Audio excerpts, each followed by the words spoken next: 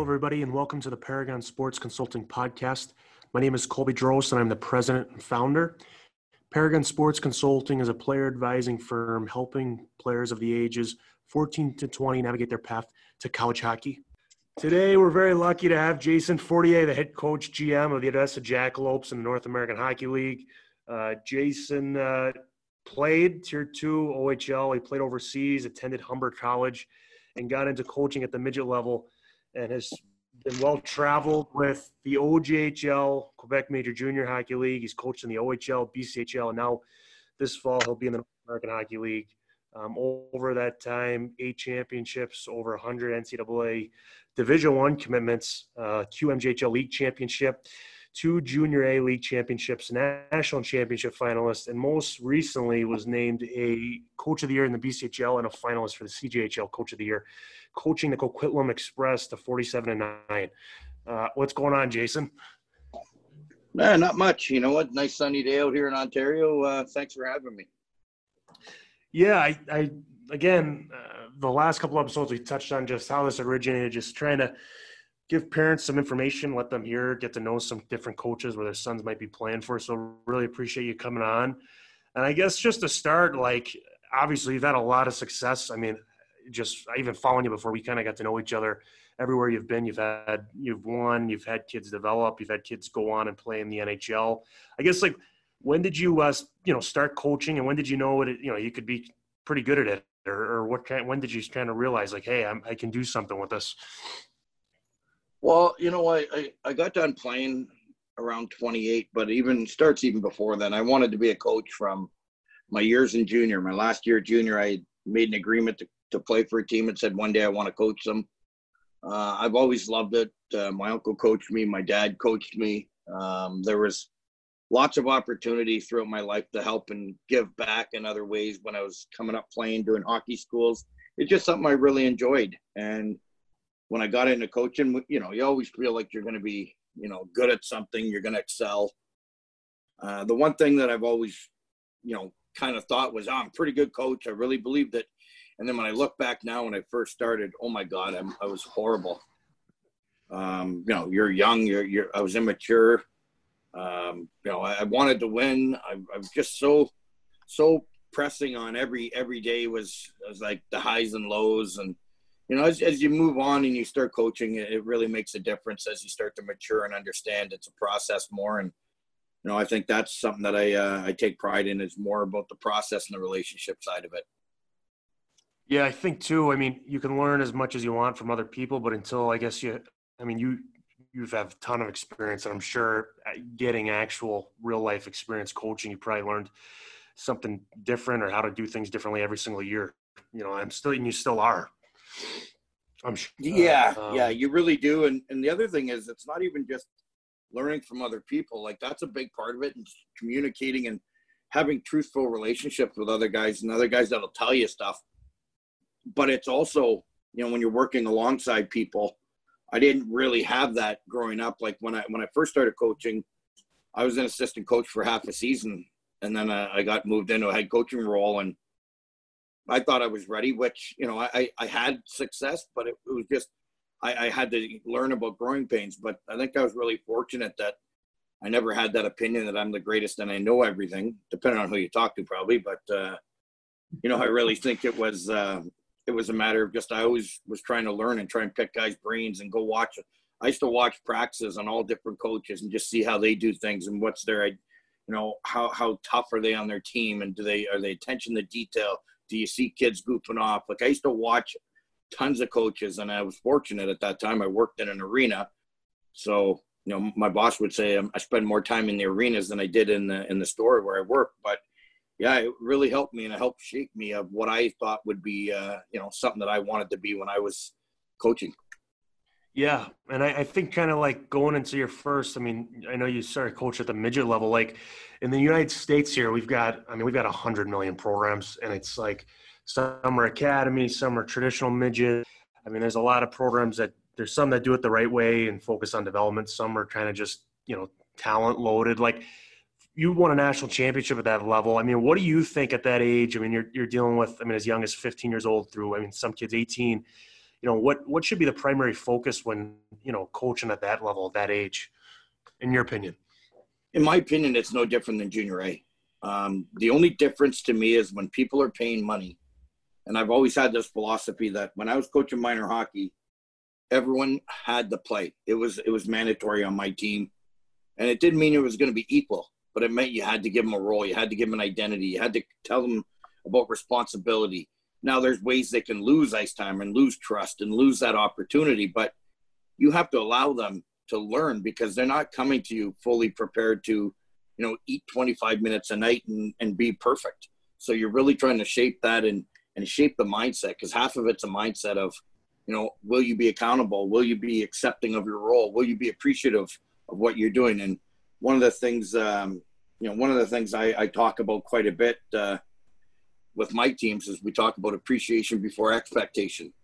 Appreciate what's being done, and then you can start expecting some other things. But I think when you're a kid and you're looking to play, whether it's U18, U16, find a coaching staff that you think's, of values that you consider. And I've seen these powerhouse teams where they recruit the top talent. Maybe some kids are there for free, whatever the case may be. There is no right and wrong. It's what's right for the individual. And if you can play on one of those teams and they do everything great and they bring in coaches, fine. But you need to have, and especially now, there needs to be an element of skill development, everything you're doing. That doesn't mean you don't have tough practice. That doesn't mean you don't have compete days. That doesn't mean you're not going to work on systems. But there's also a recognition of a habit set and a skill set and a technique set where an athlete is going to learn some of those traits and work on that. For instance, when I coached major junior, I would take guys that weren't in the lineup. So that tells me it was disciplinary, or they didn't have probably the talent to play quite a bit. So what I would do is I would do skill development with them and try and give them some game situation so they would get some cardio as well. But I really focused on skill, because if they're not good enough to get in the lineup, well, just bag skating a kid's not going to make them better. So you got to break down the barriers, and then you got to understand, what motivates that player sometimes. And, getting a relationship with a guy when you're saying, hey, we need you to get a little bit better in this area. And, at least if you're working towards it and not just identifying the problem, but you're creating a solution, I think it really helps. Yeah, like everything's about preparation. Like even that example, you're trying to prepare them for the next game so they might have an opportunity. And even at the midget level, like you're not going midgets to college, so you're preparing for the next step. If that's junior, major junior, tier one, whatever, it's finding the right staff that actually cares, is doing it for the right reasons, can help you identify what you need to work on, enhance. So yeah, I mean, that's a great point. And even just touching on that, like OHL, QMJHL, like, how has coaching at those levels, helped you become a better coach? Or what have you brought, from those higher levels down to the tier one junior A? Like what has helped you? What do you find maybe a little bit different, or the difference, and what kind of what do you bring to your coaching philosophy, coaching in the BCHL and now the NA, and everywhere in between? Well, I think part of what I learned while I was there was, some of those players are extremely high end. You have first round NHL draft picks on your team. What separates them from the fourth line guy or the 17-year-old or 16-year-old? And then my first year, we went to Rouyn-Noranda, and I was fortunate to be with a great team. I was needed as a coach. Like it was very, it was very much the perfect situation to go into. And then we had players that, they would work hard and they wanted skill development, and they were always training and preparing. But the way they trained off the ice, the workouts after practice, even after games, coming to the rink, the amount of time they put in, it really opened my eyes. Like I was known to be a hard coach where I was demanding, and I was the type of guy that wanted kids at the rink to work on it and to learn, and they got to want it. You got to love hockey. And when I went there, I was surrounded by like-minded individuals that just loved it. And truthfully, about 3-4 years before that, I had the same thing. I had those type of kids that just loved it and wanted to get better every day. And, with no secret, we won championships. And it's through that passion and love. And they just kept getting better. When you're looking at a major junior guy, like a first round draft pick, I don't want to be a name drop or anything, but Timo Meier. Oh, go ahead. Timo Meier would come on the ice and talk to you and be like, Coach, can you help me? And you walk through things and stuff that he was great at. He still wanted to master. And you can appreciate that level of intensity that he wanted to get better at it. And it wasn't just with me. We had a goalie coach who never played forward a day in his life or defense a day in his life. He was a phenomenal goalie from the U.S., Joey Periconi. And Timo sometimes would ask him for stuff in practice, like say towards the end, if we were working on something, I might be with some guys, so Timo would be there. He treated Joey with the same amount of respect as he treated me or the head coach. And it's just an appreciation for somebody that's there to help you. And I think that was something that I really looked at, and I've carried that with me. And I've carried with me from major, junior, just you're on the first line, you're playing against NHL players. There's guys on other teams next year that are going to play in the NHL. So you got to make sure you're sound defensively. Even if you're skilled, even the skilled guys got to become sound defensively. So I started bringing that more into what I expect from whether you're first line, fourth line. You have an expectation of the hockey club, and it's something that I carried with me, and it's been paying dividends. Yeah, and bringing that down like with you, like it's obviously translated into tons of guys going on to play. I mean, over 100 kids who won a Division I over all your stops and coaching as a head coach. I mean, obviously these kids have to have talent, but I think what are you doing that's maybe a little different than the next guy or your philosophy that's led to, I guess, elite personal development? I mean, going into also to the team development, but all these kids are very different, and all the kids committing and going on to these big time college programs, like, are all going for what their special talents are, what they're going to contribute at that level. But what do you think you're doing day to day to kind of help these kids with their individual development? Well, I think for me, it starts before the day-to-day relationships there. I think a lot of it is the pre-screening, getting to know the family, getting to know the background, asking what the kid's grades are like, what's his ambition. Because if I'm going to market a player, I want to know how marketable he's going to be within my program. And it's a lot easier to motivate a player who's got maybe a scholarship or he's right there than a guy who doesn't have the grades and knows he can't play. I'm not saying guys aren't going to be self-motivated, but it's a select few that, when it's a Friday night and you haven't gone out for 3 weeks in a row because the season's busy, that guy with his head on straight looking to go to school, he understands the process. Sometimes there's guys that are like, well, I'm not going to school, so, maybe I'm going to go and take care of my own needs. So it's putting the team first. And I think a lot of those guys that have that self-motivation to make sure their grades are good, have the self-discipline to make sure they eat right, get the rest. I think that's a big thing in the screening process. And then when you're with them, it's being honest. It's having a relationship. It's letting them know where they stand. At least my belief is I always talk to the players and let them know when I'm happy or when I'm disappointed and how do we fix it. There's an open door policy. I want to have a relationship. I want to talk, but not every talk's going to be, oh, you're doing great, just keep working. No, some of them are going to be, I'm not happy with this. This is why. And, and I've coached enough players that I can give them examples of how it doesn't work. I can use myself as an example. I led a junior A league in scoring. I still ended up nowhere. So just because you're good now, it doesn't mean tomorrow you're going to be in demand. Yeah, and obviously I think honesty is the biggest thing. And today I think some people have a little bit of a problem with it. But the fastest way from A to B is a straight line. And to get better is just be honest and kind of come up with a plan forward, you know what I mean? Or have expectations like you're talking about. And with that, like these kids moving on, obviously colleges are they're trusting that if a kid's playing for you, they're prepared for their program. We can go on the list of schools. If it's a variety that goes across the whole country.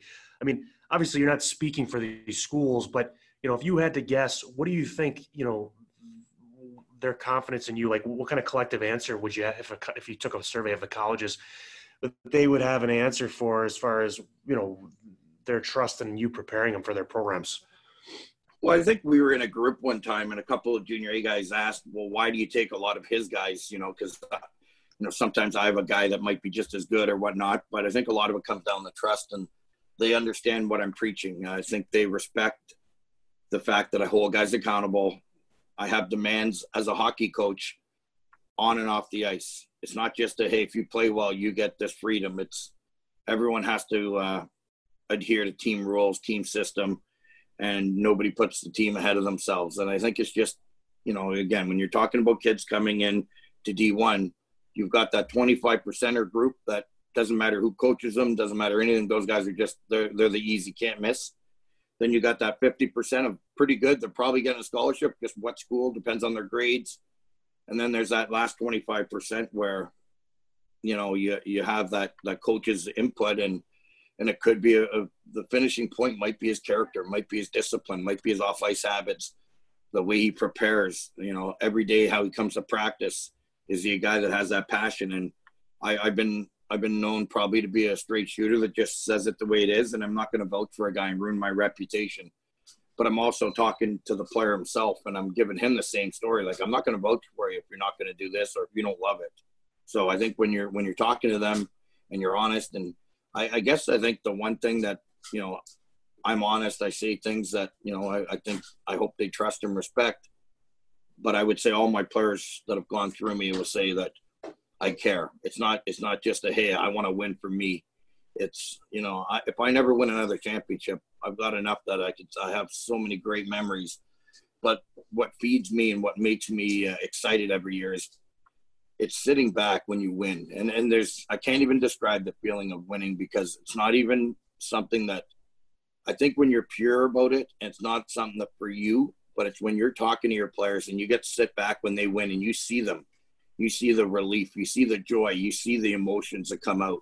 You're in your rawest form of emotion, and to watch them go through that, it's such a powerful thing. So that's what really inspires and motivates me. Yeah, and I think, the individual advancement, the kids going on to college has to be, a great thing, like you're proud of. And I think too, just going into the team accomplishment, I think what's really awesome about your experience and your background is, like, you've been in the OJHL, you've been in the OHL, QMJHL, BCHL, now the NHL. And it's like you've had success across all those different leagues, which are very, very different. I think, what would, in your eyes, again, in your opinion, like, general concepts you find important for building championship cultures that for you has obviously worked across many different leagues that are vastly different? Like, what would you say to that?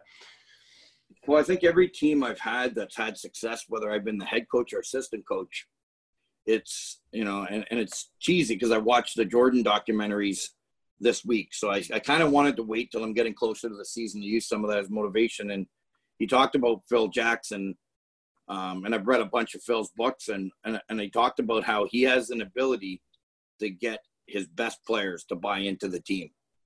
And I think that's the number one thing, is having guys that, long gone are the days where I'm the best player and I can do what I want. There's still those attitudes out there. There's still parents that think, hey, my kid's the best, why do you coach him? Well, I don't care how skilled the player is. If he doesn't want to listen to my voice, if he doesn't want to listen to any coaching or tips or technique advice, if he thinks he's what I call a little ripe, he's perfect, he's probably going to start rotting. It's the old fruit theory. Anytime you think you're ripe, you begin to rot. So I want everyone that's always willing to keep getting better. And I really think that the players of today, there are so many motivated kids that it is not that challenging to find them. But it's trying to find that balance that fits your own program, the culture of your program. I resonate better with kids that work hard. I enjoy having kids that want to work. So finding skill guys that also have an enjoyment to compete, to work, and have that skill, that's a treat. But I'll always side on the air of caution of skill before will. I always feel like you can push somebody with skill and maybe get them to buy in, where sometimes you have a guy that has all the will in the world, but he stick handles the puck and turns it into the size of a nickel after he's done. So you got to find that right balance. Yeah, and I think just touching on players and the balance, like you've touched on it a little bit earlier, but there's a lot of really good players out there, and I know you touched on doing your background, getting to know the kid, but anything else that you can add, just like how important is character and understanding the type of people you're bringing in, so you have a good culture, you have a good team, you have good talent. How important is it just to learn about the person himself? I think that's huge. I think, everyone talks about social media, and I know I'm a victim of it as well. I go on and look.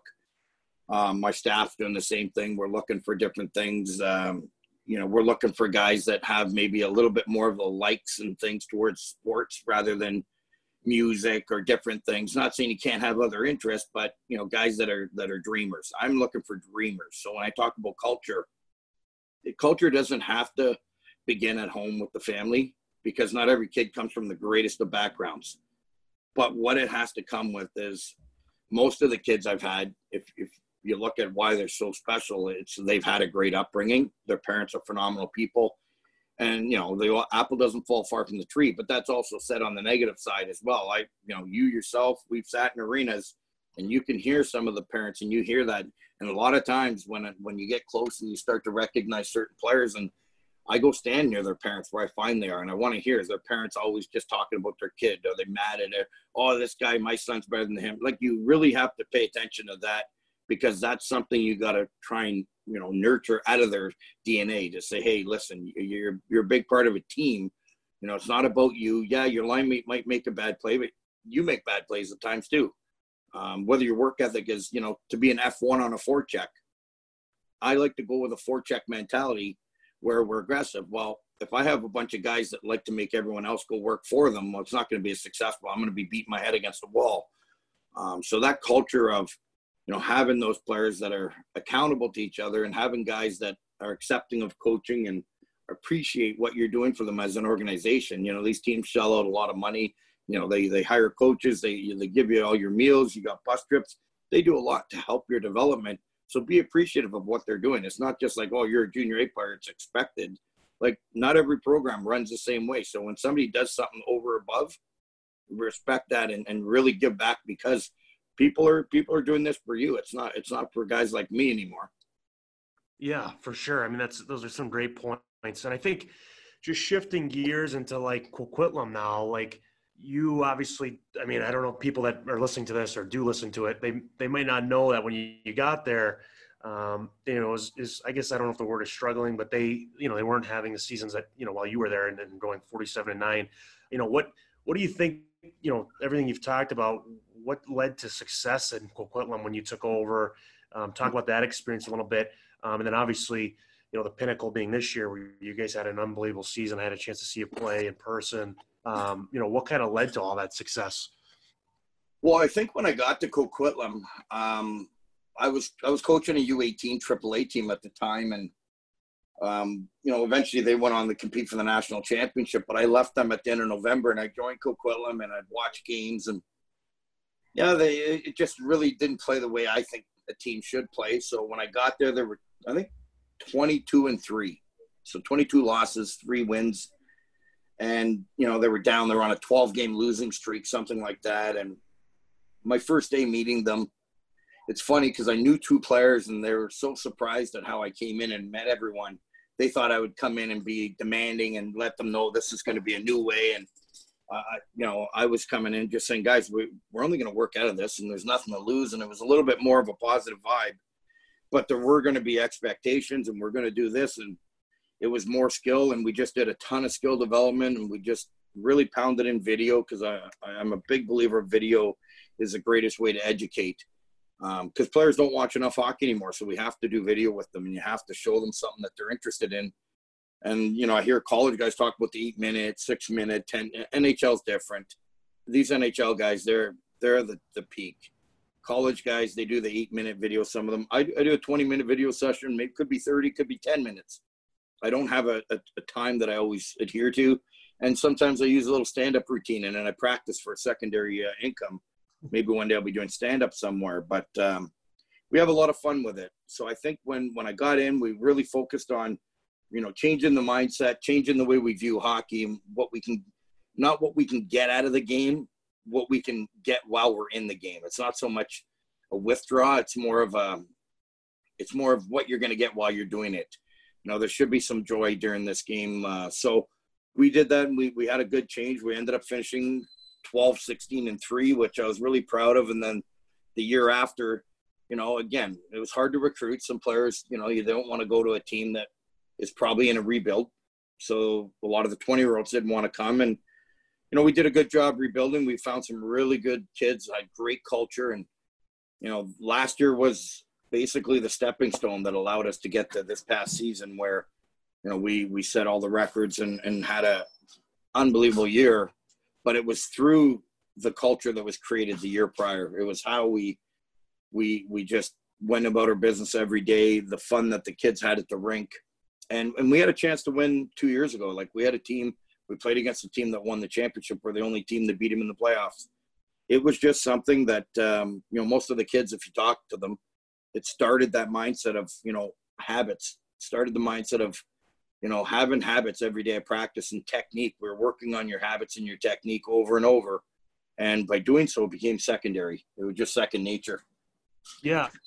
Yeah. And you touched on, I guess, people are always asking, well, your recruiting philosophy, I know it's different and maybe it's different team to team or league to league or kind of same kind of general points. But when you were in Coquitlam and trying to turn the program around, if someone, just for parents to understand, how did you guys go about actually recruiting? I mean, was it something you traveled to events? Did you rely on, advisors, colleges, friends? What was the main kind of, I guess, source of where you started to find players for the next year, commitments or letter of intents?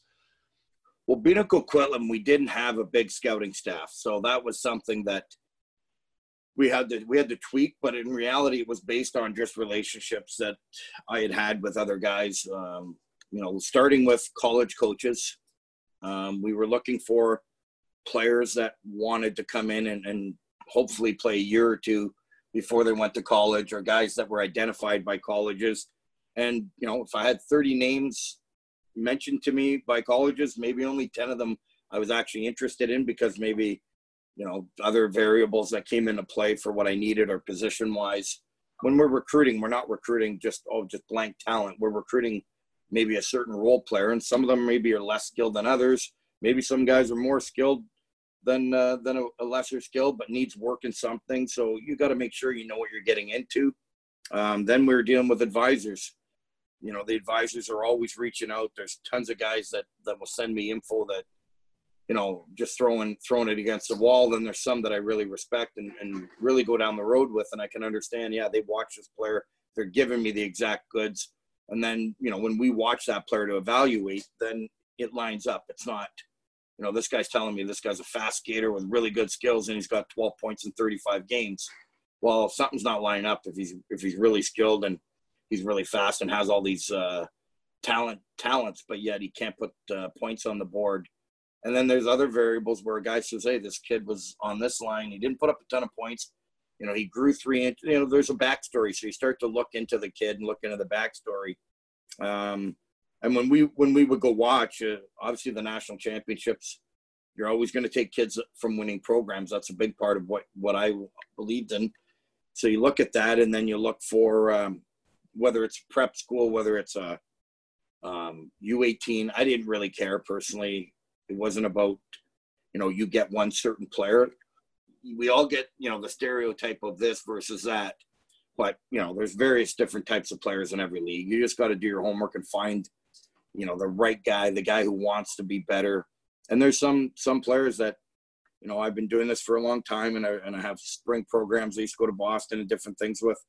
And you get to know those kids there, and all of a sudden, a guy who you might not have thought, that highly of plays for you for a weekend, and wow, you're blown away. The kid's character, his kid's work ethic, his IQ, just little things that he does. You see a potential, so you go to bat with him and you say, hey, I trust that you're going to get better, and I want to work with you. So, you have those avenues, but for a player, in reality, it's coaches talk to us too, and who's the guys they trust? Who are the guys that are low maintenance? Who are the guys they don't always have to have friction with to motivate? So, it's a really spread gambit of things, but truthfully, if you're a good kid, you work hard and you're willing to be coached, that's probably the first thing that will help you get identified, because chances are the more people that work with you are going to see those qualities and promote you. Yeah, for sure. It's all about the person and the human, and kids that those are the types of kids you want to work with, I'm sure, as a coach. And I think before, like, we switch gears, like just touching on how midget prep, U18, hockey academies, whatever, you not really caring. I'm curious because you've coached again a lot of different junior leagues. For parents or players listening or do listen, like, what do you think the biggest adjustment is for some kids that come from, again, I know they're a little bit different each level, midget and prep and whatever, but once they step into a league like the BCHL or the North American Hockey League, or obviously the Q and the O is a little different, but what would be your opinion on that? Well, I think the hardest part and it's not like this for everyone. For the most, the most difficult part is not being the man right away. A lot of guys, we all have dreamers, which I told you I look for them. But the problem with dreamers at the start of the year is they're all dreaming that they're going to be the rookie of the year. They're all going to be the most important guy on the team in a year or two. And sometimes it doesn't work out that way. And sometimes, they're just never going to be that player, whether they're coached by me, Scotty Bowman, or yourself. It's just a type of thing that if a player really wants to get better, he's got to put the work in. And, there are some of those challenges with, attitude, being on time, the discipline, eating right. They're busy. They're at the rink a long time.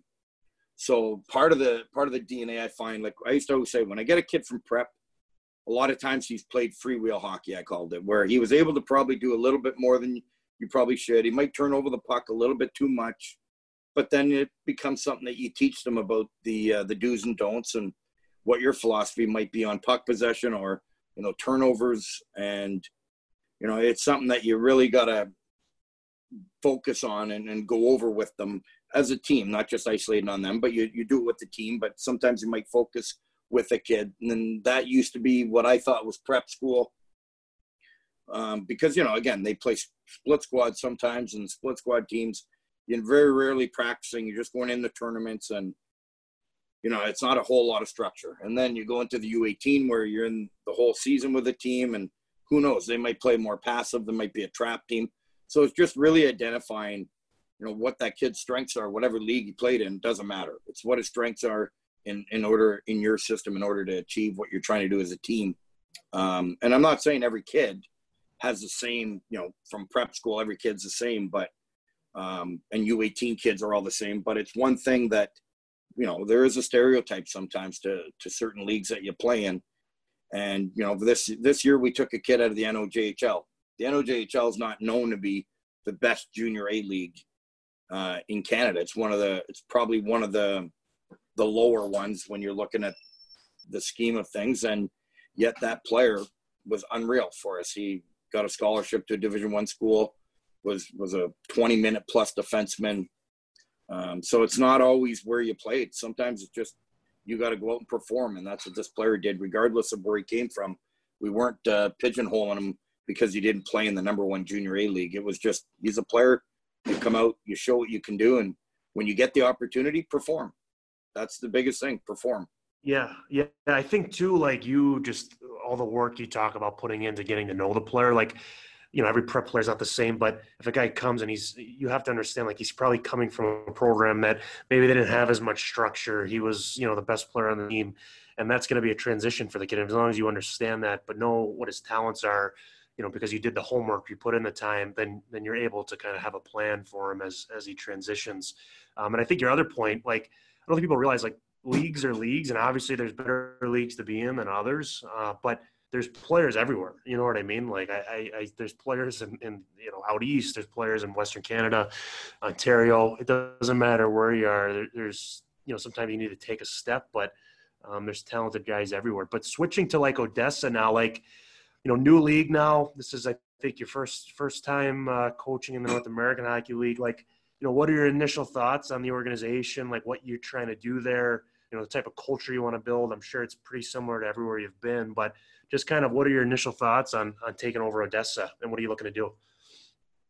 Well, I think with Odessa, I had numerous teams that had spoke to me this year at the end of the year when word got out that I probably wasn't going to go back. And, there were teams in BC, there were teams in the NAL, a couple USHL teams, a couple major junior. And, when it all came down to it, I had already done a loop through the North American League to visit teams when a friend of mine discussed potentially buying a team. And I did a 2-week long kind of going to check out facilities. And I actually was at Odessa one time, and I thought, geez, this could be an opportunity one day.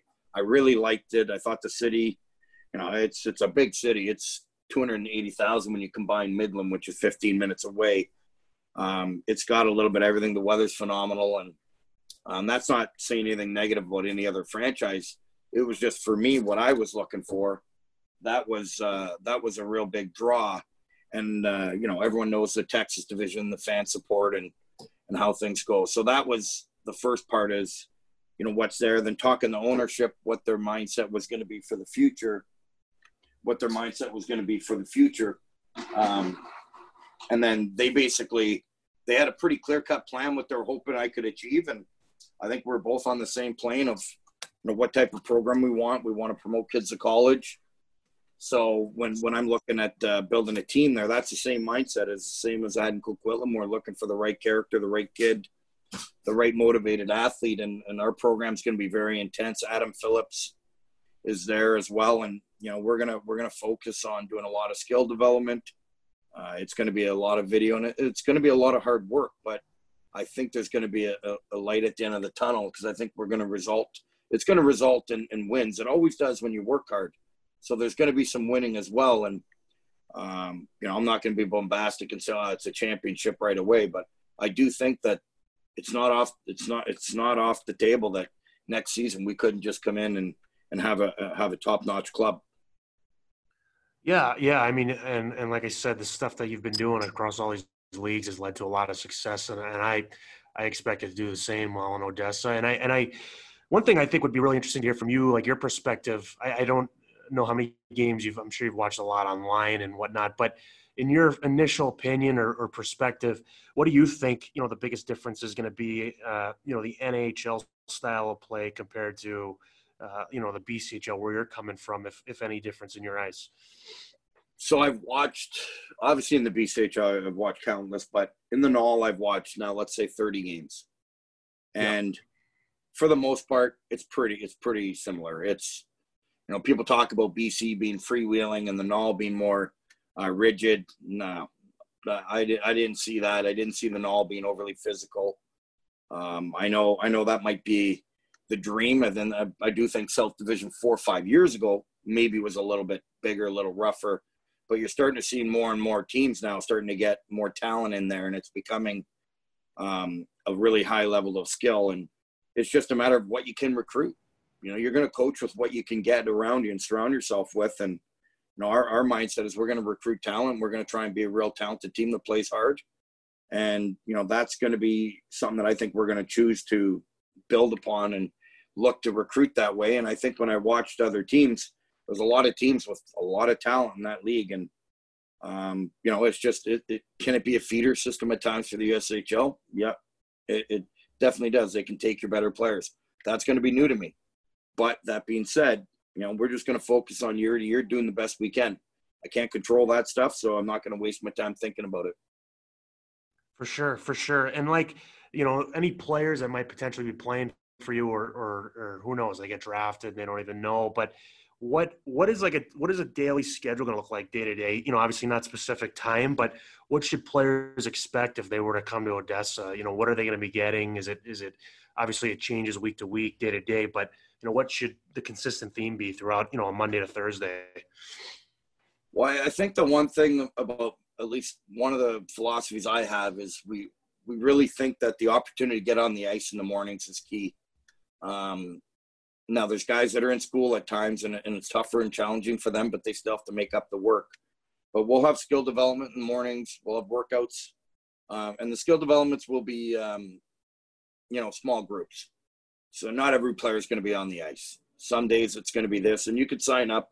And the only thing I'll say is everyone's got to come out 1 day a week, minimum extra. And then obviously you're going to practice in the afternoon. So it's a long day, but there's breaks in between there.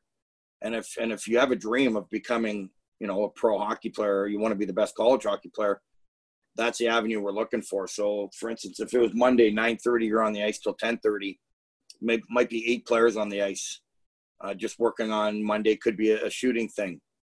And then for me, Mondays, I don't have team practices. I only do skill development Mondays. So what we would do is in the afternoon, we'd have everyone does their workouts. We might split them up into 2 groups or 3, depending on the week. And one group will be on the ice for an hour, one group will be in the gym for an hour, and one group will be in video for 20 minutes.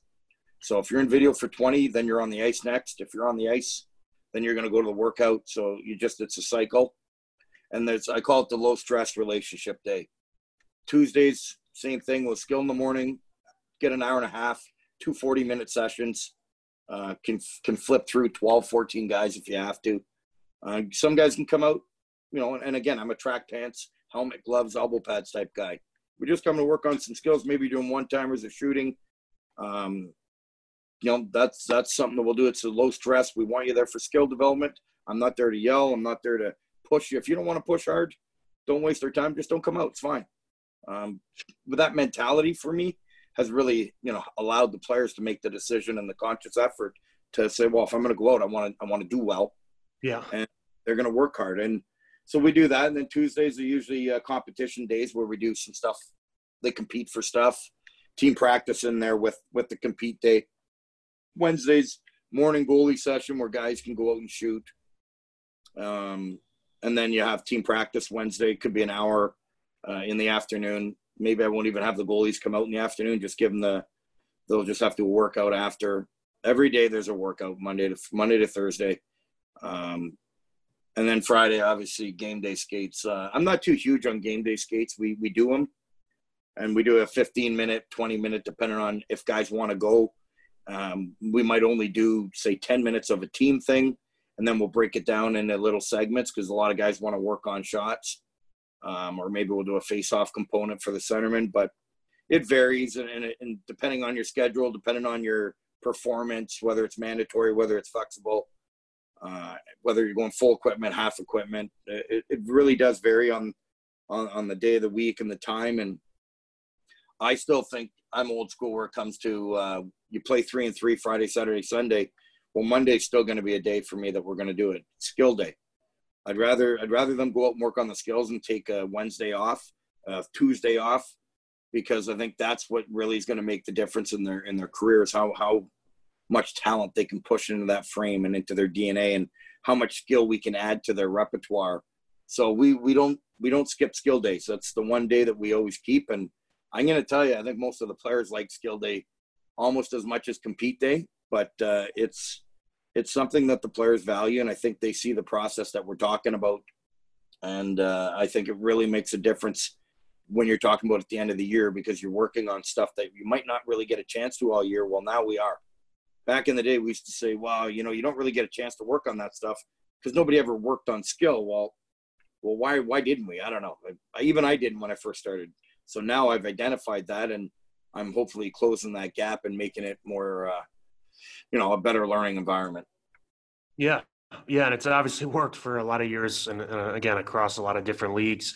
I think, too, what people don't really understand is, you've touched on it a little bit, but like what Odessa is even all about, the town, the living. And I think, obviously, your league, especially the South and across the whole league, it's very competitive when it's recruiting and trying to tender and draft guys and whatever else. What would you say, like, to someone, obviously you have a lot of connections, college is very well respected.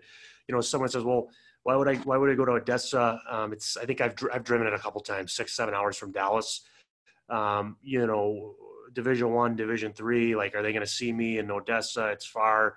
What would you say to that? I don't agree with that. I think if you're playing anywhere, everyone's seeing everyone because it's a great league to be in. But anyone that has concerns about being in Odessa itself, what would you say to that? Well, the two things I've heard right now in the recruiting game has been, one is rebuild. Well, I don't really want to go to a team that's rebuilding. Or I don't really want to play on a team because I don't know if they're going to be good. I get that, and it bothers me, but it is what it is. It's an opinion. And then I get, if I play in that division, I'm not going to get the looks from these guys. And if I play there, the coaches, it's easier for them to get to. So my argument for A is the one where they're going to say we're not going to be good or it's a rebuild. Every year, my team's rebuild. Every year. I have that many kids that have gone to college. So every year we're always rebuilding, but there's some culture and there's some players that do retain year after year that you're hoping can lead the way. But this is the opportunity for a guy, if he believes in himself and he wants a scholarship. I try and sell the fact that I do have a relationship with coaches. I have done this before with a team that was worse, and the track record of success is there, so it backs up what I'm saying. And then while the colleges might not be able to get out there because of the travel, well, I've learned something being in BC, being in Ontario, Quebec. If you have some players, colleges are going to find a way to watch you. And, I've already had schools tell me now that I'm out there and, some of the players that we've talked about already for them, and they're like, hey, I can't wait to come visit you. That's a great spot. I love it out there. I can't wait to come down for a visit. So, I think that's already started. And I do think there's other guys in that South Division that do a great job. And they've been promoting guys all the time. And if you look at the roster, there's a lot of committed players on their team. So I think when you have a division with, say, 5 or 6 teams that are pumping out 10 Division Ones, that's gonna draw the attention, and there's gonna be more colleges coming around anyway. Yeah, and I think just, you're not picking a team because, you got to pick somewhere where you like the coach, you like the setup, because, if you just pick a team on wins, I mean, especially in the NA, like you could have that team could have a bad season the next year. You know what I mean? So, if they're looking at, Jason Fortier, has had a lot of success. His recipe for success has worked a lot of different places. I think just over time, they're going to, if they buy into that, they're going to be in good hands. You know what I mean? As long as they buy in and do what they're supposed to or what they're asked of. Because like I said, year to year, all the junior teams, I mean, obviously there's teams that win every single year and things like that, but there's always down years, and you got to pick where you want to be because it's more than just, winning games. But to bring this full circle, like, I'm just curious, again, everywhere you've been, you've helped so many players. You've definitely, helped people with their lives, things like that, getting them to college Division I. I'm not even sure how many Division III guys, I'm sure a ton of those as well. What do you love about coaching, and what's the most rewarding aspect before we kind of close this down? Like, you've been everywhere. I'm sure you've had a lot of ups and downs, like, kind of give us that from you. Well, first off, you're extremely complimentary, which I always love. And I should get you to represent me, make me feel good all the time. But I would say the big thing is, the one aspect of hockey that is, the relationship side, where you get to still keep your youth, still have that immaturity, still laugh and still hear stories about players, because you're done playing. The locker room's theirs, but you still got a little bit of a taste of it. You still get that relationship with a player, and the joking, the laughing. We were talking the other day, and somebody said to me, well, you're so fortunate. You get to do what you love every day. And I said, well, I am. But that doesn't mean what you love. There aren't bad days, or there aren't, there's not struggles. There's not, days that you have some troubled times, but it still doesn't anywhere come near, the positive. So the negative there is nothing for me. And what I really like is just seeing guys succeed, seeing guys, maybe I always talk to players and say, well, how can I have confidence in you if you don't believe in yourself? Is seeing kids that come in immature, or come in even mature but down on themselves, come in extremely high on themselves. It doesn't matter. But when they find success and you're a part of that, whether you get too much credit for it, you get too much credit for it or not, just to be a part of that's an unbelievable satisfying thing. I think I just got a couple mosquitoes coming at me here, but that's what happens when you're at the cottage. So just having that satisfaction when the kids have success. And then, I have kids that I've coached that are in their 30s and still maintaining that relationship, that they care enough about me that they still feel like, I'm a person they want to still have a relationship with is important. It's not something that I take advantage of. And just because I'm your coach, you got to like me. I don't think anyone has to like their coach. You can be coached and work for people that you don't always like, but it always helps when you like the person, or that person has your best interest in mind. And that's something that, I don't take for granted either. I really appreciate the opportunity to build a relationship with a player, to go through the struggles with them, and maybe to be a sound. I like giving advice, be a sound advice where, hey kid, I've done this before, or I've gone through this, or this player has. It's not the end of the world. And, this past season we had a terrible tragedy with one of our players' mother passed away during the year. And, it's something that, you never want to go through. You never want to see a kid hurt like that. So it's something that, the fact that I really care about that individual, that I feel that I at least was fortunate that I was able to be around there and console him and be a part of that process for him to heal, that the environment we created helped him heal. And that's very rewarding as well. Yeah, I mean, I really appreciate everything you've said today and coming on and just the information we're able to record here. Like, the point of this podcast is for people to learn about all these different coaches, different levels, but also to at least know a little bit about your personality and how much you care and your passion. So I think we've kind of hit that today. And like I said, I really appreciate you coming on. And I just kind of want to give you the last word, like anything you want to add with Odessa. Obviously, wish you the best of luck. I'm excited to see you guys play this year whenever the season starts. But yeah, go ahead. Anything you want to add, anything you want to touch on, players that might be interested in your program, go ahead.